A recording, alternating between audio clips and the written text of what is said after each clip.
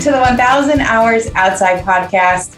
We have today a woman who changed my life, literally changed the lives of our children, Angela Hanscom, founder of Timbernook, author of Balanced and Barefoot, How Unrestricted Outdoor Play Makes for Strong, Confident, and Capable Children. Thanks for being here. Thanks for having me. Exciting. Yeah, I love when we've already connected because then I'm less nervous.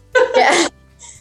Oh, we're already friends. We've already done a couple things online together. So, and I know in our Facebook group, our 1000 Hours Outside Facebook group, people are always thrilled that you're in there. They're like, she's in here. She's in the author. So, this really, you have changed my life with this book. And I always tell people, like, this is the must read. This is the must read for parents. So I want to tell about my story, how we ended up with your book, but let me read your bio first. Angela Hanscom is a pediatric occupational therapist and founder of Timbernook, which focuses on nature-centered developmental programming in New England.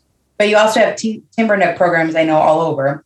Angela holds a master's degree in occupational therapy, an undergraduate in kinesiology, the study of movement, with a concentration in health fitness.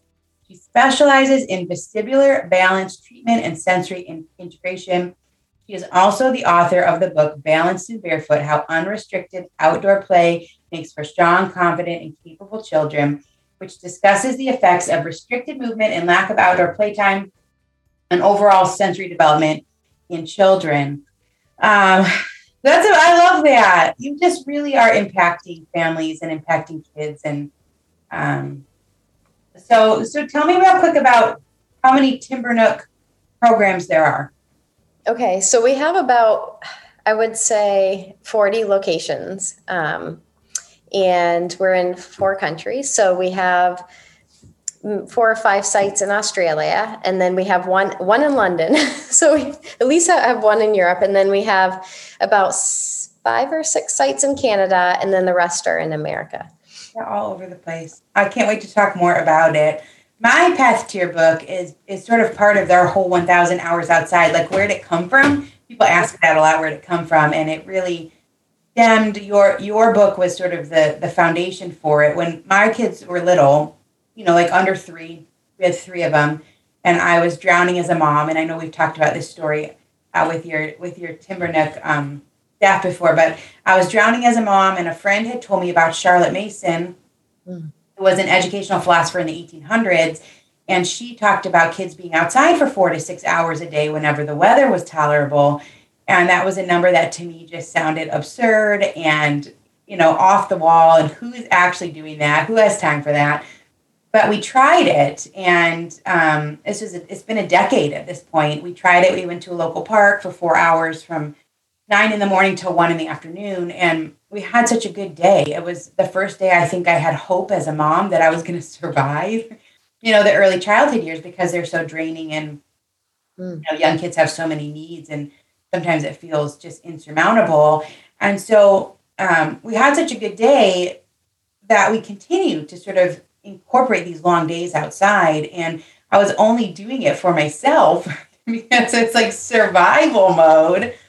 But I noticed real quickly, actually, that our kids were starting to thrive. They weren't getting sick, and, they were able to do these more complex things. They were happier. They were sleeping better.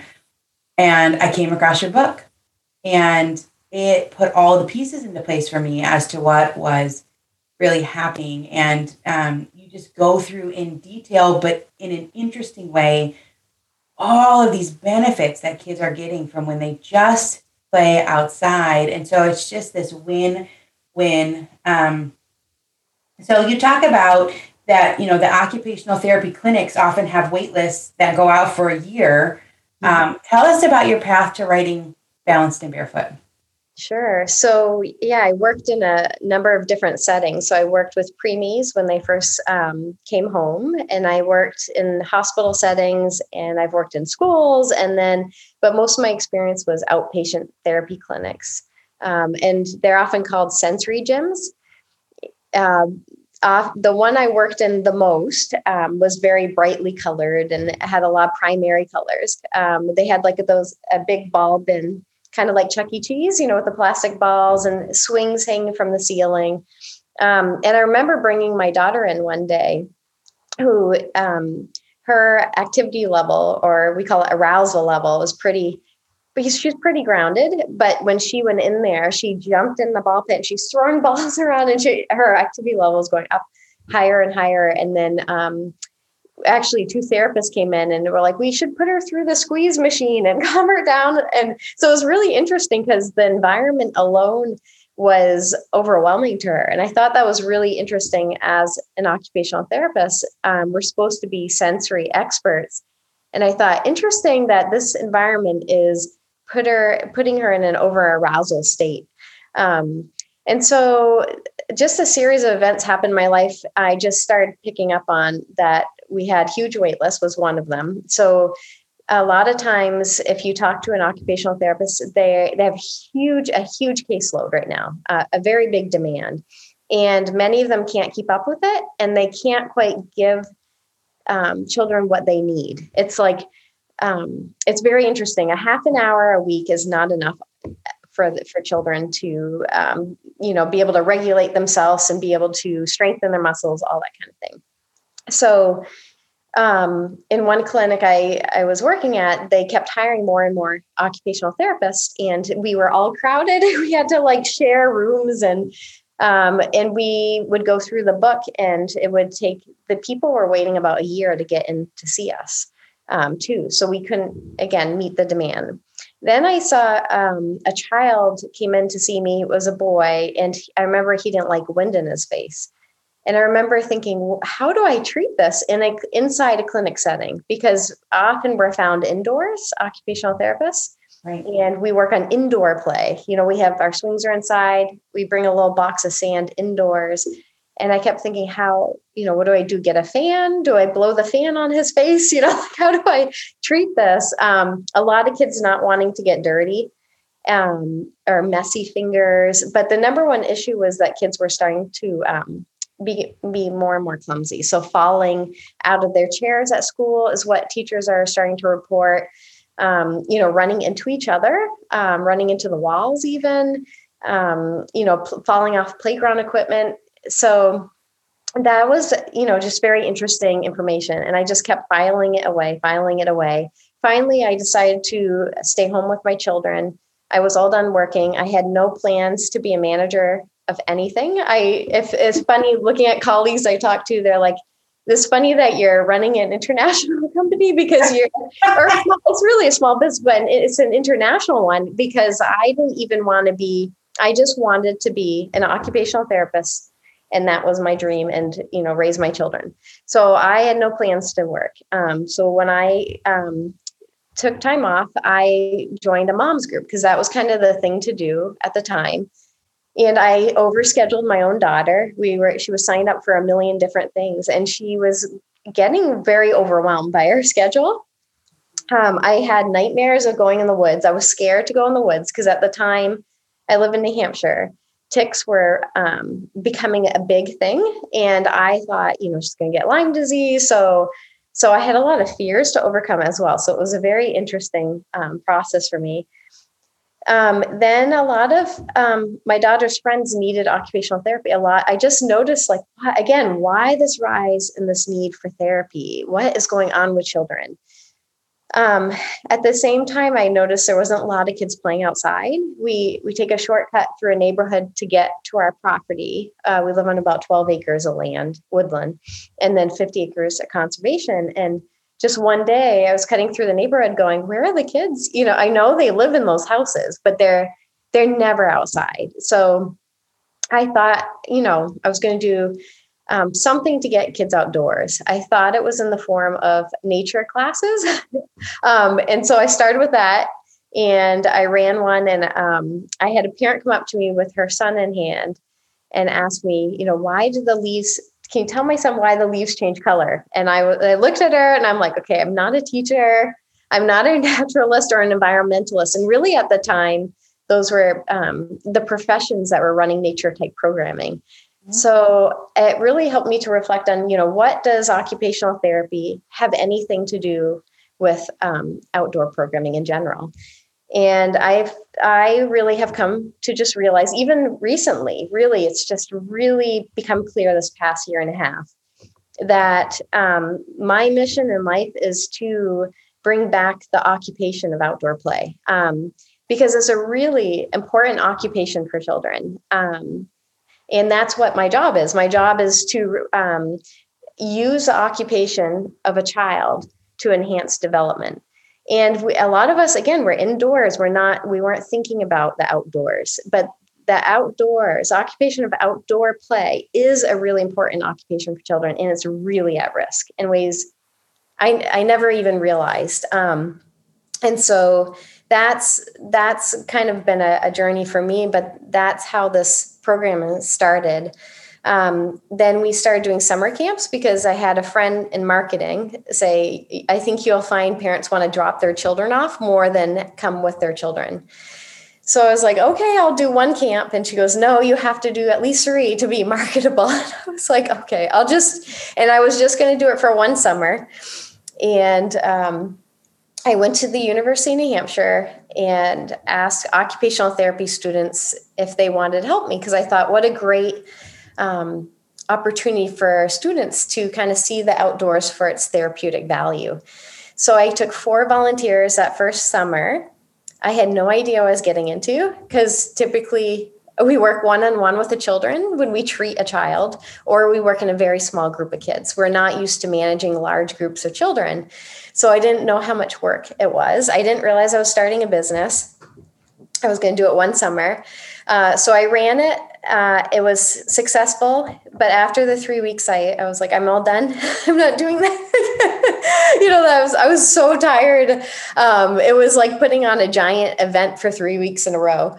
So what happened, though, was I had those students went back to the university and told other OT students. And then I had 14 people ask if they could volunteer at our program for the next year. At your program that wasn't even a program. It wasn't a program, right? And then I had 2 teachers reach out that heard about the program.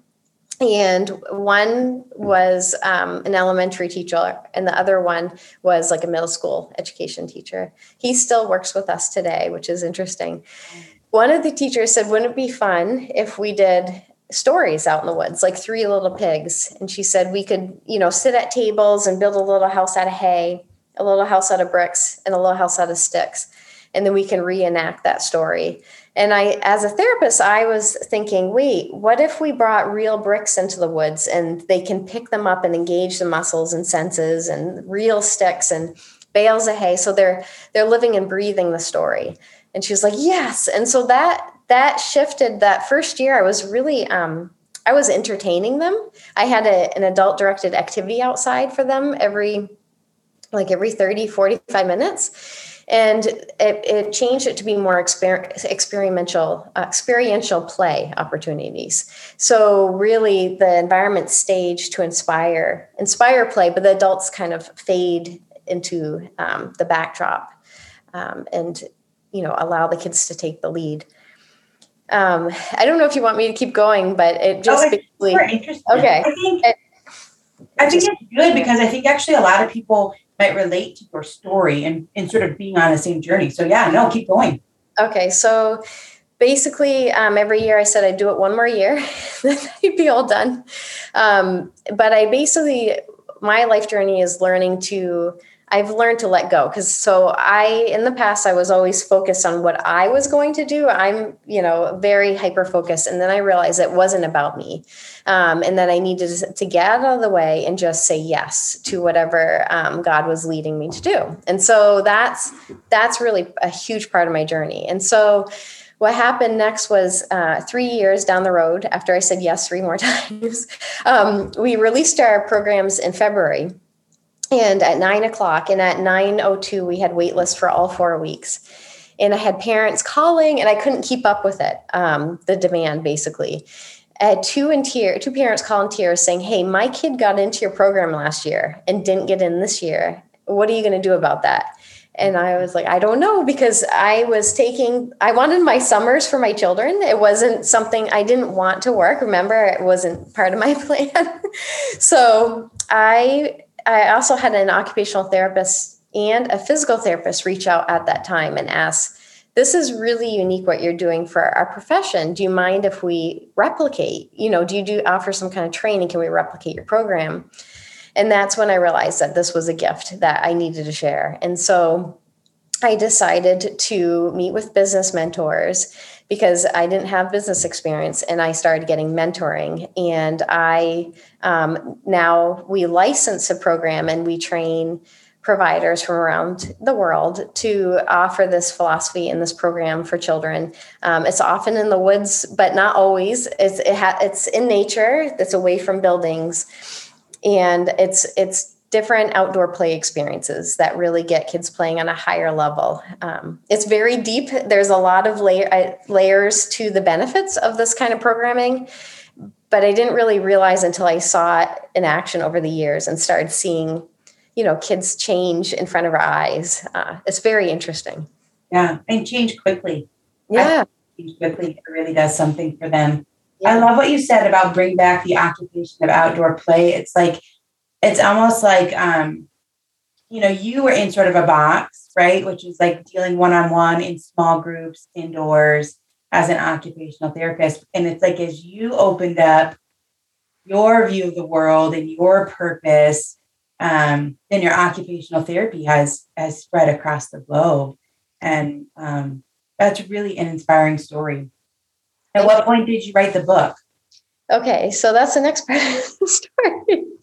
So basically, around that time, there were certain things that were really bothering me. So at the time, I was still doing private treatment outdoors too. So I was running my camps, but I also saw children privately outside. So I took my swings outside. I brought everything out.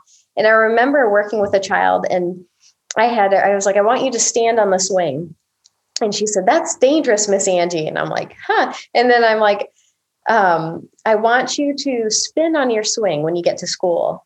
And she said, okay. So she came back the next week and she said, they won't let me spin on my swing. At school, they've outlawed that basically. And I'm like, huh. So I asked the teacher, one of the recess monitors, I said, is it true that the kids can't spin anymore on swings? And she said, no, they're not allowed to. In fact, she goes, they can't go on their belly anymore, and they have to stay in this upright position. And I was thinking, well, as a therapist, what we do is when we treat a child, we try to get them in an anti-gravity position. We want them to go on their bellies. We want them to go on their side. And we actually want to spin them in all different ways. Because there's hair cells in the inner ear, and we want those to be stimulated. We want the fluid to move back and forth. And that's actually how to help a child know where their body is in space and become more and more safe in their environment. So I was really shocked, because here we are, therapists, helping children to be safer by moving in all different ways. But in the school, they're keeping them upright, and we're having issues because of that. And so those kind of things kept coming up. There was all sorts of stuff like, playgrounds were changing, and all the things that we do for therapists, or would advocate for, were being taken away. The other thing is my daughter turned 5 and she went to kindergarten, and the teacher met with us ahead of time and said, this is not kindergarten like you remember growing up. She said, this is really like first grade. She said, we won't have time to teach your children how to cut with scissors. My husband will pre-cut everything at nighttime, so we don't have to worry about that skill. If they don't if they can't tie their shoes, please put elastic laces on, because we don't have time to teach them how to tie their shoes. 5 minutes for snack, she said, but if that gets in the way of curriculum, it will be a working snack. And then she said 15 minutes for recess. And but when it snows, here in New England, there's snow most of the year, school year. She said it will be an indoor recess because we don't have time to get your children changed. So this whole theme of we have no time for developmental skills kept coming up. And so I ended up homeschooling my own children for a couple of years and really being immersed in the programming. I wrote an article called Why Kids Fidget and What We Can Do About It.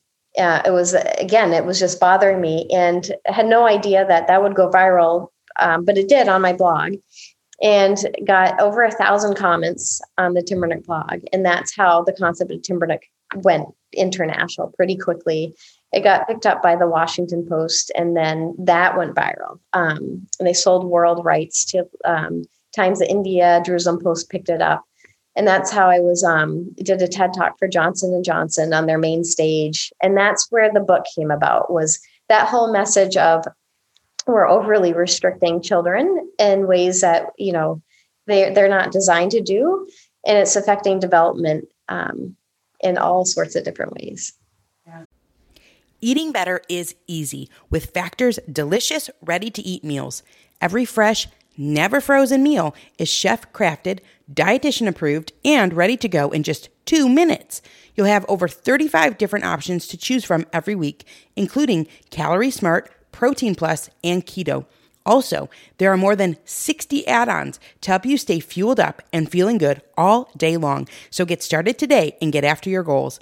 Some of the things we love about Factor are their 2-minute meals. You can fuel up fast with Factor's restaurant quality meals that are ready to heat and eat whenever you are. Our kids love the pancakes, smoothies, and more. And there's a wide variety of easy options for the entire day, including midday bites. Factor is the perfect solution if you're looking for fast, premium options with no cooking required. Plus, you can pause or reschedule your deliveries anytime. And remember to sign up and save.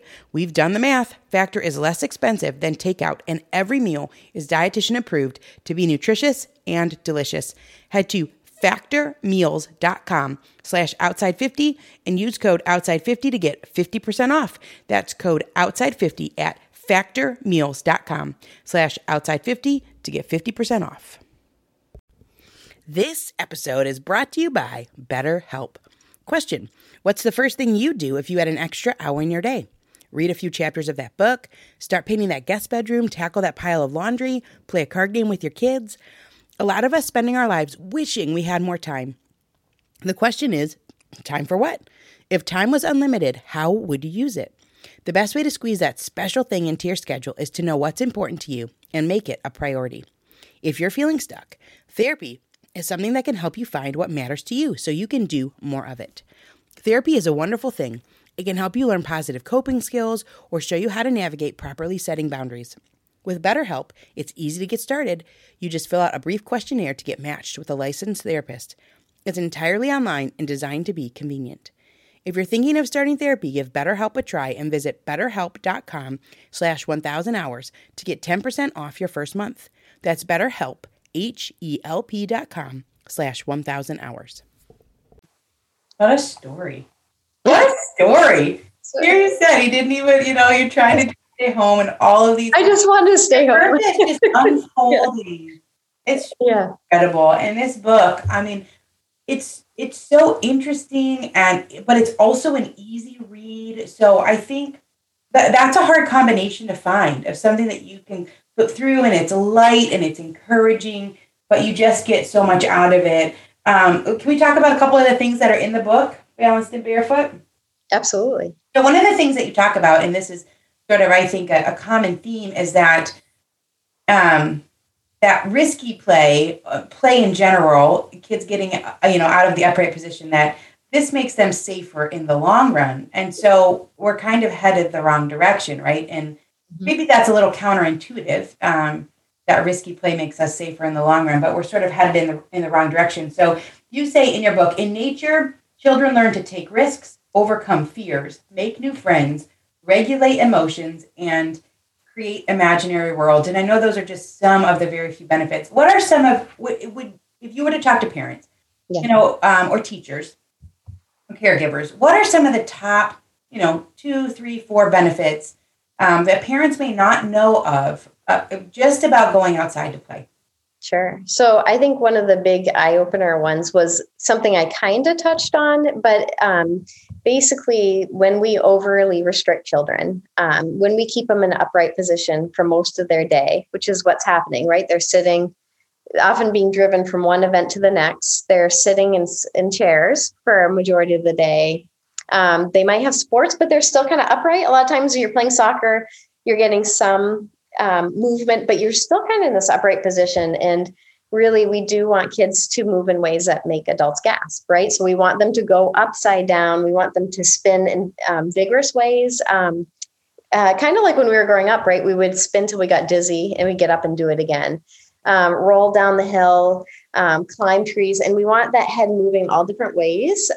Again, because we want the fluid to move back and forth to stimulate those hair cells. And what that develops is called your vestibular sense.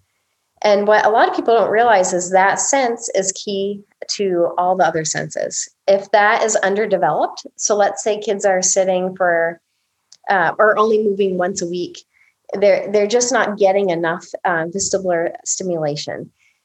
So a lot of kids are walking around with underdeveloped vestibular sense, and that helps with knowing where your body is in space, as we talked about before, to walk from point A to point B safely, get on and off playground equipment efficiently, stay in your chair without falling to the ground. But the other thing it does is it helps support all 6 eye muscles to be able to work as a team.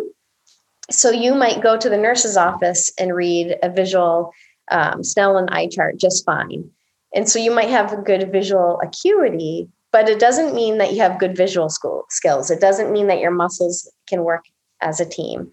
And that's really important for scanning, for reading, and for writing. So think of the vestibular system also supports the eyes. It's like a tripod to control the eye muscles. Another thing it does is it helps with being able to pay attention. So what it does is it turns a reticular activating system on in the brain. So that's why sometimes you'll see kids fidgeting, is they're trying to ignite that vestibular sense so they can pay attention and tune into the teacher. And they just need plenty of movement so that they can be able to pay attention for long periods of time. So you've got kids. I mean, I remember this. I remember tipping back on my chair. Yeah. I loved that. Right. And so actually the kids are doing these things really smart. Their bodies are driving them, to do a certain thing, to help wake up their brain, to help them to pay better attention. And like you said, would just constantly sit still.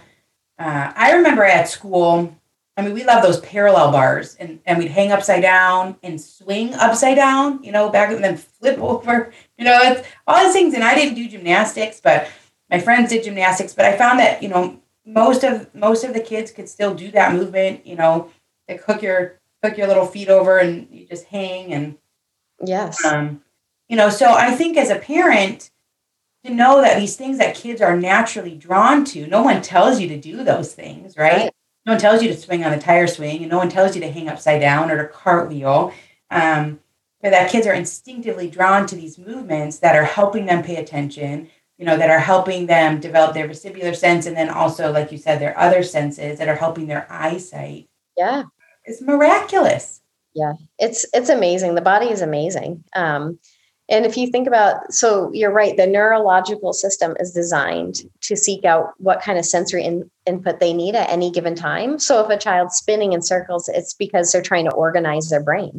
So it's only when we keep them from always doing that, right? If we're like, stop spinning, you're going to get dizzy. Because those are things I hear all the time. Or, get down from that rock, you're going to get hurt. It's when we keep doing that we're not allowing that neurological system to do its work. Yeah. And this is just one piece of the puzzle. I mean, when I read through your book, I'm learning about the rods and cones of the eyes. I'm learning about ligaments and how when the terrain is varied, the kids are stretching their ligaments in different ways than if they're just walking across carpet. And so they're less prone to injuries in the long term. And, so just so many amazing benefits to read about in your book. And, I think that parents and caregivers should know them, to know that I always say we can gain more and do less just by going outside, which is a good thing to know. So, okay, so let's flip it then, because you actually start with risks. Yeah. Your book starts with the risks. You say compromised sensory and motor development can lead to a slew of problems and are quickly becoming an epidemic of grave concern. So it would seem that staying inside would be the safer route, but tell us why it's actually riskier to stay inside. Yeah, it goes back to if we constantly keep kids from taking those challenges, then they are not, we call it the just right challenge. So we don't talk much about risky play in the world of occupational therapy as much as some of the, I guess we're not up on the lingo, but we just have a different term for it.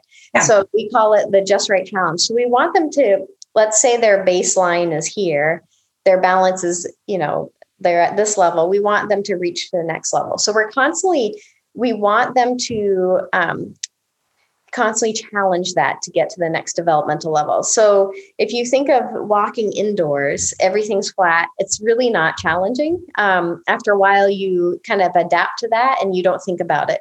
But when you're walking outdoors, it's constantly uneven. You're constantly adjusting your muscles and your balance, your vestibular sense to it and everything. So we want that kind of environment. We want novel stimuli constantly, gently coming at the child so that they can organize that and make new connections in the brain.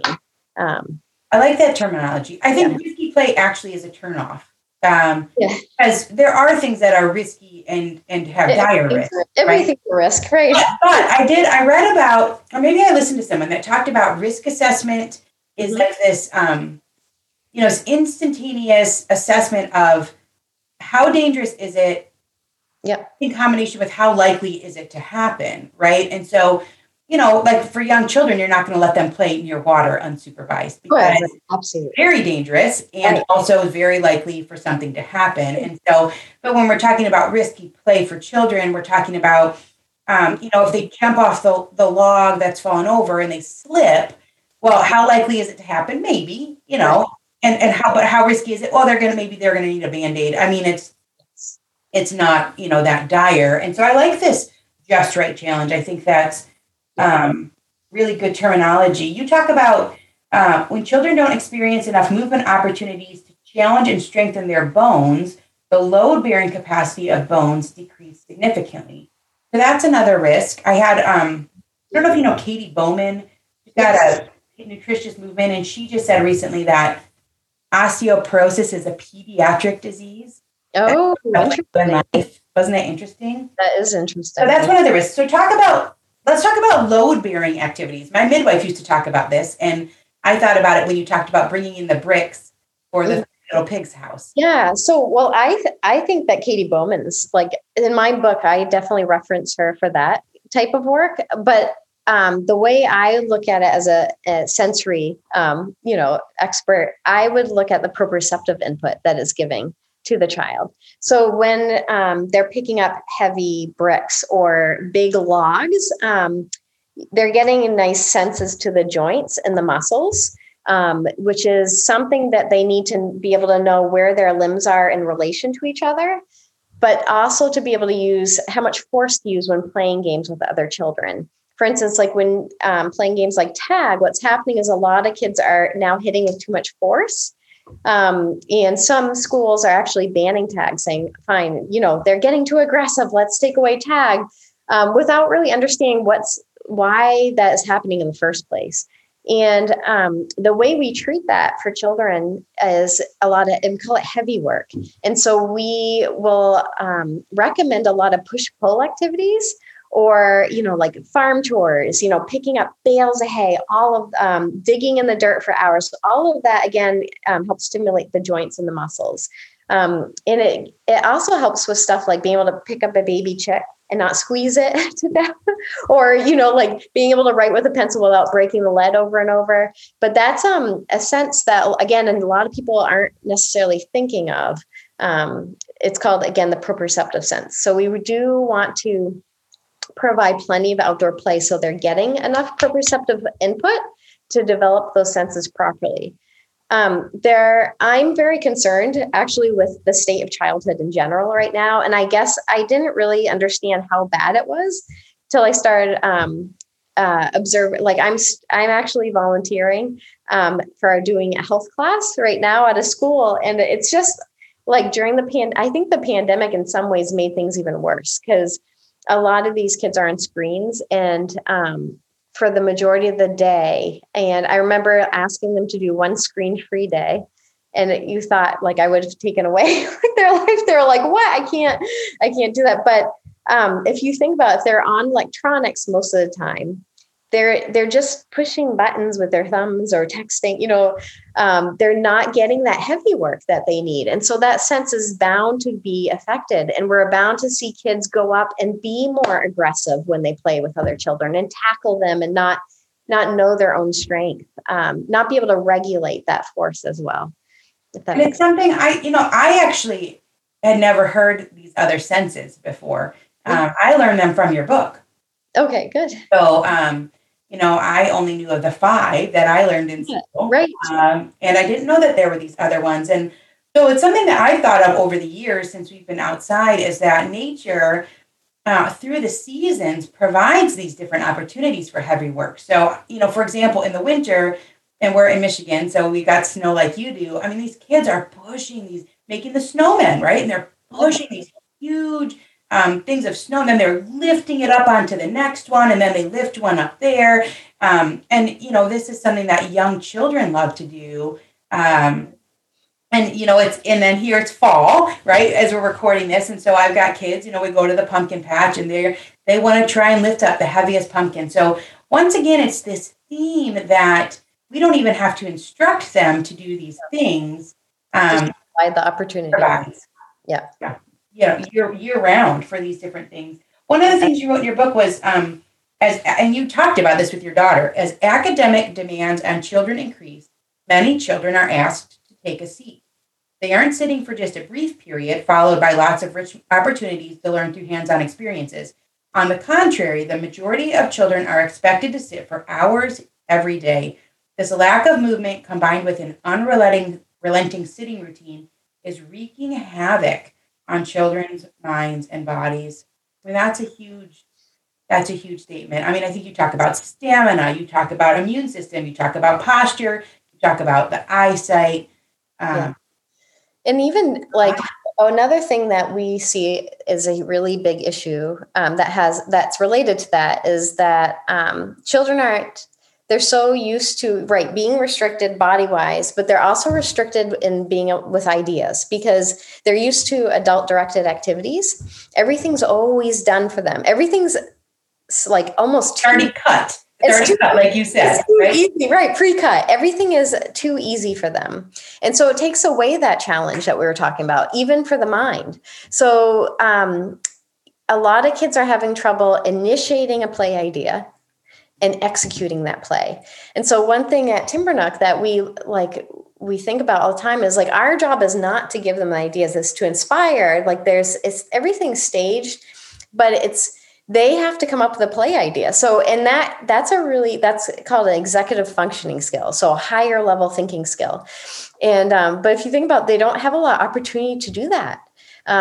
Besides recess, which is really short, often, they don't have an ideal environment to practice different play schemes and dive deep into the play and also have to be mentally flexible with other people's ideas. And regulate emotions when they deal with conflict and, all sorts of stuff that they're getting. That all the things that they would translate to the boardroom. Yes. Can you be assertive, but not too assertive? Can you make sure that you own your voice, you have a voice, but also that you can be flexible with others' ideas. And I mean, this has challenged me to take a step back and see what's really going on, and then really just being in awe of how children can enter into these play experiences and come up with something out of nothing. I mean, how many of us can do that, right? I mean, this is really, truly miraculous what the kids can do. I know you say at Timbernook, we are not in the business of entertaining children. It's boredom is beneficial, right? Yep. So well, one of the things you say that I've actually talked to a lot of people about is you say it takes an average of 45 minutes for children to find out who they're going to play with, decide what they're going to play, and finally come up with a play scheme. So I think that 45 minutes is something that's really important to talk about, especially if recess is 15 minutes, right? Yeah. So it does. It just takes time to figure out, what am I going to play? Who am I going to play with? And then actually dive into that play scheme. In the beginning, when we first started doing Timbernook, It was almost clockwork. I remember going like, oh, there's a 45-minute mark.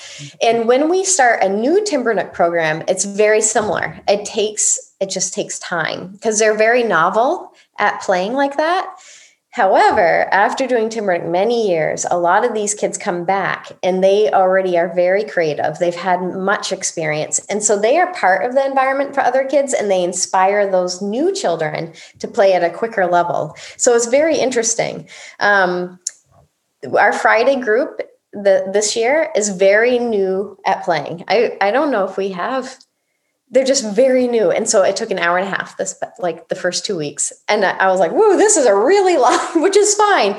But it took an hour and a half. It was a lot of exploratory type play. And they would kept checking in with the adults, which is very interesting. Like, what do we do now? One little boy had a watch and he was going, what time is it? My lunchtime is at 12 o'clock. So he couldn't be flexible with the idea of time, which was really interesting. Yeah. So we recommended he don't bring a watch to Timbernook. Yeah. That they have no sense of time because we want them to be away from what's happening in the world. We want them to just dive into their play world and not worry about time. So that was really interesting. But yeah, recess is, it's just not enough time. If it's 15, 20 minutes, you're just figuring out who am I going to play with? And then, the bell rings.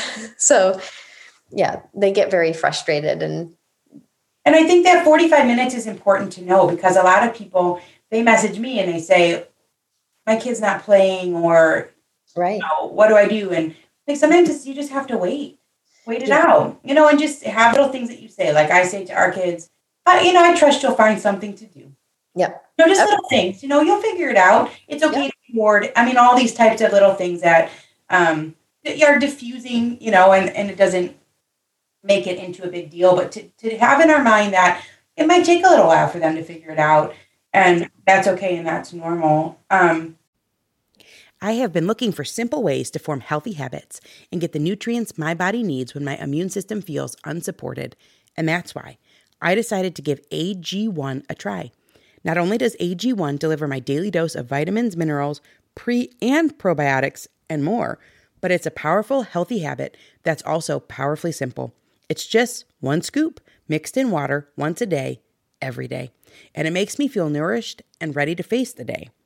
As a parent, longevity is on my mind more than ever before. I want to make sure I'm taking really good care of myself so I can continue to show up for the moments that matter with my kids.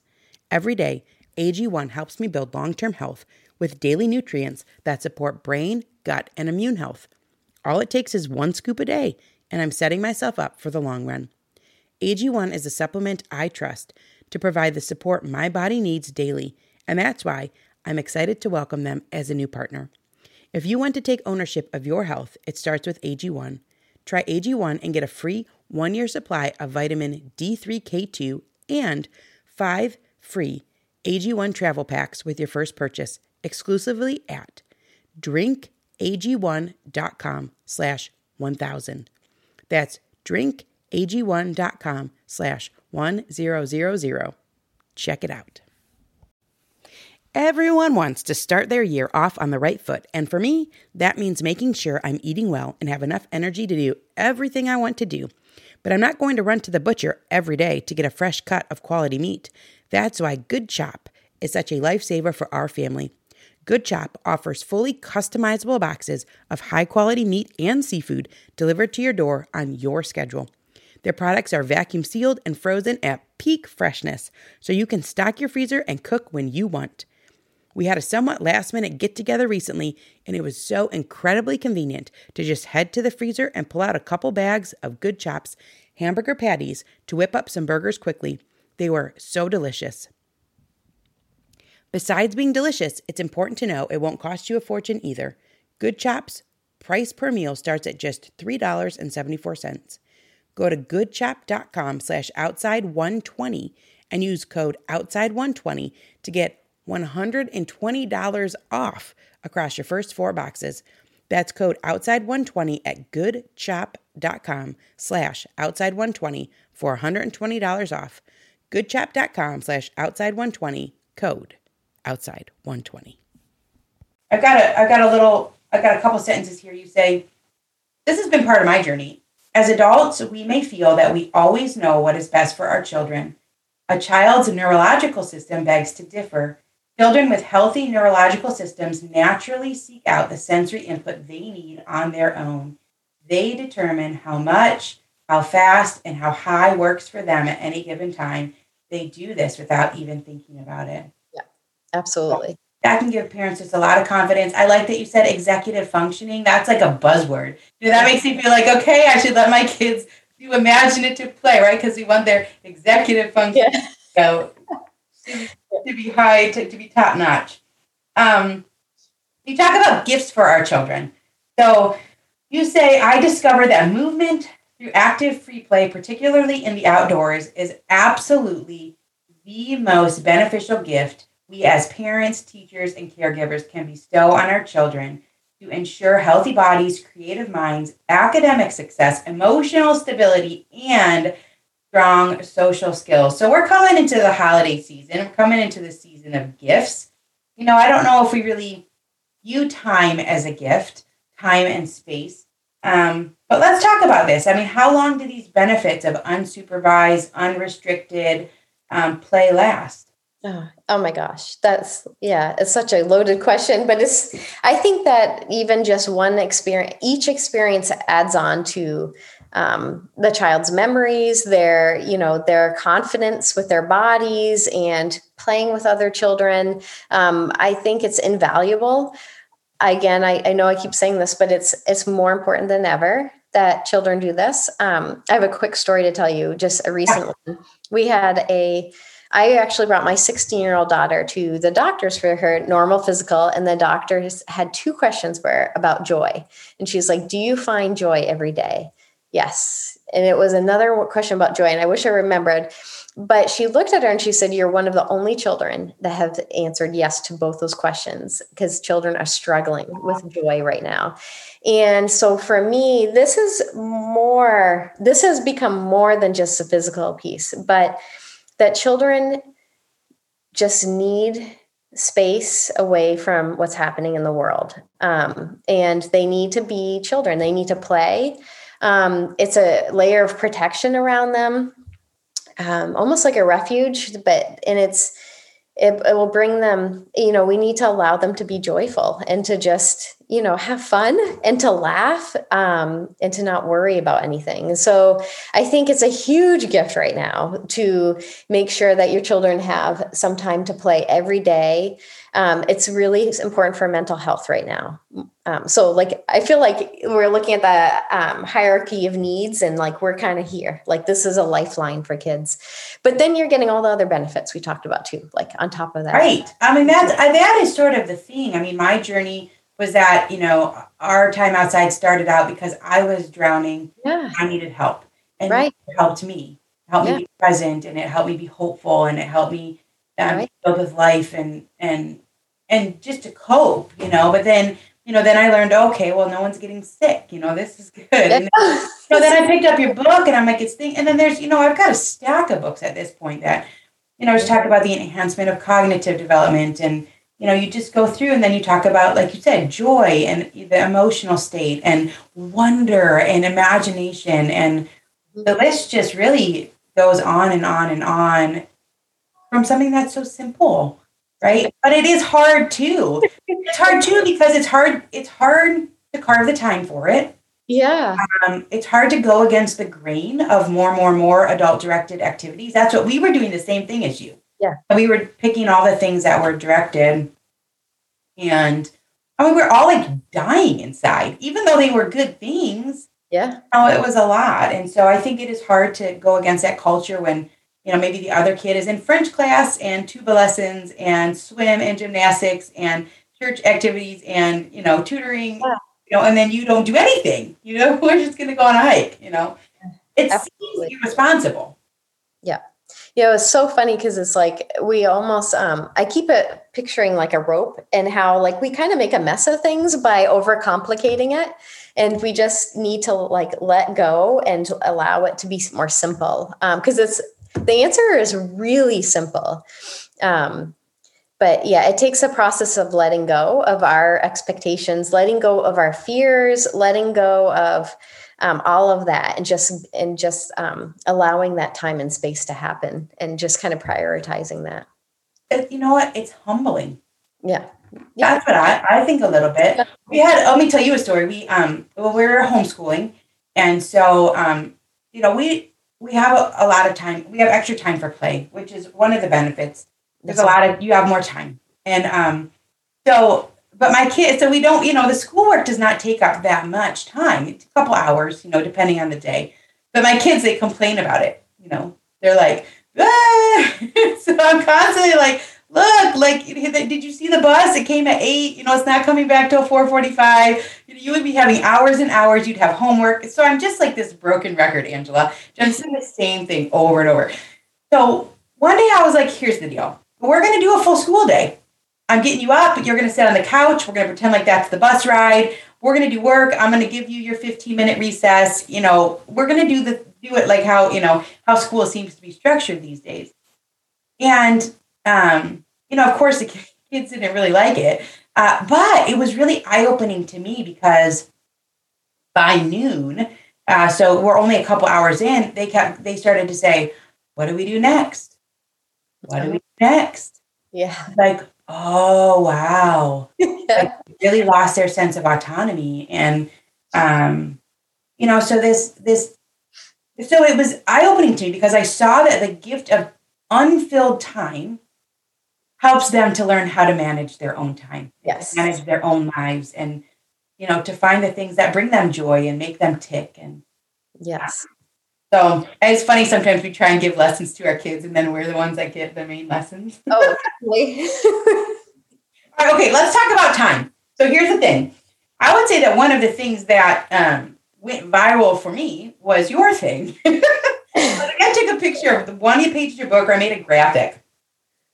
How much active play is enough? So you look at my book. Actually, this is like where it opens to, is this page. Right. I creased there. Because I had heard it from this Charlotte Mason from the 1800s, but hadn't heard it again until your book. And now I'm seeing it pop up other places. But you say children should be getting active daily movement experiences throughout the day in order to develop strong and healthy musculoskeletal and sensory systems. Yeah. Lays the groundwork for higher level mental and physical skills as children age. Okay, so here you say, ideally kids of all ages should get at least 3 hours of free play outdoors a day. And then you have this chart. Infants should be playing throughout the day. Toddlers could benefit from 5 to 8 hours worth of active play, preferably outdoors. Preschoolers, 5 to 8 hours. School age, which is ages 5 to 13, 4 to 5 hours of physical activity and outdoor play. And adolescents, which is a big deal because people ask me about teens all the time, but you're still saying 3 to 4 hours a day they could benefit from physical activity. And so what would you say to the majority of people who, including myself at the beginning, would think that this amount of time to move around freely is kind of absurd or outlandish? Good question. So the first thing I do when I speak to an audience is usually ask them. I don't tell them that they need to spend 3 hours outdoors. I ask them, think about your childhood and think about a typical elementary day. How much time do you feel like you spent outside playing, not in sports? Think about, did you walk to school? Did you walk home from school? How long was your recess session? And then how long did you have to play afterwards? And give me a total. I'm going to do it. Hours. Okay. Ready? Yeah. We walked a mile. So that took 30 minutes. Yep. I don't know. We walked a mile to and from. And then we had morning recess, which was, it was at least 45 minutes. Might have been an hour, right? Because I remember we would really play. We had lunch recess, which was also long, and afternoon recess, and we walked home. And then when my dad got home from work, he'd always play ball with us in the street. We'd play catch. And so I would say hours. Yeah. Yeah. So, and the typical response I get is about 4 to 5 hours of outdoor play. They got, digging in the dirt, building dams, and Then I ask them, now think of a child you know today. It could be a child, your child, it could be a child you work with, and think about, do they walk to school? Do they walk home from school? How long is their recess session? How long do they have afterwards? And give me a total amount of outdoor play time they have. So not counting sports. And the average response is about 45 minutes to an hour and a half. The research is about 48 minutes. I think it's less now. I read Scott Stanton had in his book, and it's from the National Wildlife Federation. His says 4 to 7 minutes. What? Yeah, that's what I think that's coming from, is that for free play outdoors. So I think what's happening is that maybe kids are getting a half hour or 45 minutes once a week, to really have their own time. Yes. That's theirs, where it's not directed by someone else, just, a few times a week for a short period of time. That's crazy. And then I say, if you think about it, if you change the environment that drastically, where they were, moving around, building forts together to, if it's 4 to 7 minutes, holy cow, that's a huge change in the amount of engagement they're getting in the movement of their body, engagement of senses. All of that. And so it's bound to affect child development. And that's what we're seeing. I mean, we're seeing a rise in therapies. We're seeing all sorts of issues. And so we're at the point where I was taught as a healthcare provider to do no harm. We're at the point where if we do nothing, we're going to do harm. And so we really do need to prioritize restoring. This is not even like, I remember people saying, are you a progressive because you're doing something so innovative? I'm like, no, if you really think about it, I'm not. I'm just restoring and protecting their right for outdoor play. I'm just like moving backwards. Yeah, I'm really just bringing back what we did in the past. It's restoration of outdoor play, of something that we had, but we've lost, really. And if we realize that we're at the point where we're doing harm, that's pretty powerful. And we need to do something. One of the practical ideas you have in your book that I hadn't read other places, I've not read, you say to schedule all day play dates. Allow for plenty of time to get bored, eat meals together, explore, imagine, and create new play opportunities. So I thought that was a really neat takeaway that parents could do, just to kind of stop having things be 2 hours or 90 minutes or, let them go play all day and experience absolutely all those different parts of childhood. Let's end with this concept of simplicity, since you were just talking about that. You'd say simply moving about in a sensory-rich yet soothing environment is more than adequate for developing muscles naturally. And you talk about that there's really no need for formal exercises, that kind of what children do on their own. Ordinary play experiences give them the vestibular input that they need, like going upside down on the monkey bars, rolling down hills, dancing until their little hearts are content. How can such a simple thing be so impactful? It's so interesting because I think I had the perspective of like working in a clinic and again, working on the senses, but I was given like a little box of sand.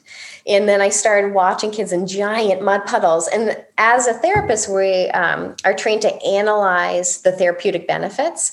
We go down everything from every single muscle of the hand to balance to eye, everything.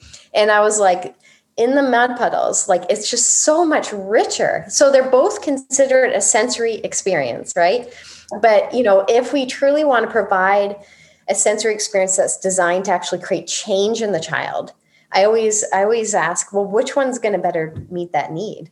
And everyone always says the mud puddles because it's a full body engagement. You're walking on uneven ground. You got the smells, you've got the wind, you've got real frogs that you can catch versus maybe plastic frogs in a little sandbox. It's a meaningful child-directed experience. There's choice. The child can choose who they're going to play with, what they're going to do. And that reduces anxiety levels for kids that have sensory issues. And it's just a real environment. So if they actually gain skill in that environment, it's more likely to generalize into another real environment versus this plastic environment where it might not necessarily generalize over. I love that. I have this one last quote here. It just says, children don't need to sit in order to learn. That's like one that would be good to put on our fridge, right? Perfect. Children don't need to sit in order to learn. And so I am not exaggerating when I say your book changed my life. And when I say if there was one book that parents should read, it should be this one, Balanced and Barefoot. If people are wanting to find out more about you and about your book and about Timbernook, if they're interested in joining or starting one, where can people go to find information? So they can find us at timbernook.com, and they can email. There's an email on there as well, and a phone if they want to call us. But yeah, they can watch us on the website. There's all different locations, so they can push on locations to see if there's one near them as well. The other thing is on Facebook, if they want to follow us to kind of hear the connections between outdoor play and the neuroscience behind it. And, any research latest research is usually on there. So that's Timbernook on Facebook as well. Yeah. And your book's on Amazon, your book's everywhere. So definitely one that's worth reading, worth giving as a gift, I think, throw it in with a baby shower present, right? Yeah, start early. Because it really does start really young. Can we end with a favorite outdoor childhood memory of yours? Oh, yes. So I remember I had my best friend lived right behind me. So we lived like in this kind of interesting neighborhood where we had a fence, and I would pull the string to get to her house. But we'd go on different adventures. And I remember one time we went to a yard sale and bought old curtains and like silverware and cups and plates and stuff. And then we biked to the park, which was a couple miles away, and brought food, and we made a picnic and had like our own picnic lunch. That was kind of a sweet moment. That's really special. And it was all on your own and autonomous. And you can just think, what a joy. Even adults like to do stuff like that. Yeah. So cool. Well, Ange, I really appreciate your time. Thank you so much. Thanks for all you're doing to inspire parents and teachers and caregivers to roll it back a little bit and really to find the joy and the benefits of all the simple things. Yeah. Thank you for having me.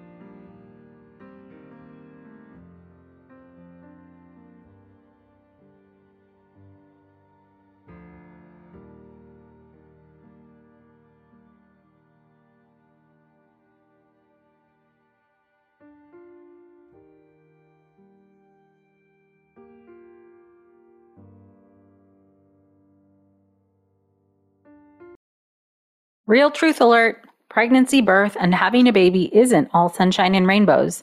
I wish it were. But the reality is that many people struggle and suffer through this time without the right help or even knowing what they're dealing with. I'm perinatal psychologist Dr. Katayun Kayeni, also known as Dr. Kat. My podcast, Mom and Mind, aims to shine a light on the difficult reality that so many hopeful and new parents experience and raise the volume on how we can better support mental health, which is a big part of our overall health. Episodes include personal stories from people who have healed through things like pregnancy and postpartum anxiety, depression, PTSD, and so much more. I also talk with specialists and experts who explain and educate on these conditions. All of this to support parents to know that they are not alone, that healing is possible, and there are resources that can help you today. Listen into Mom and Mind and walk with me through the world of perinatal mental health.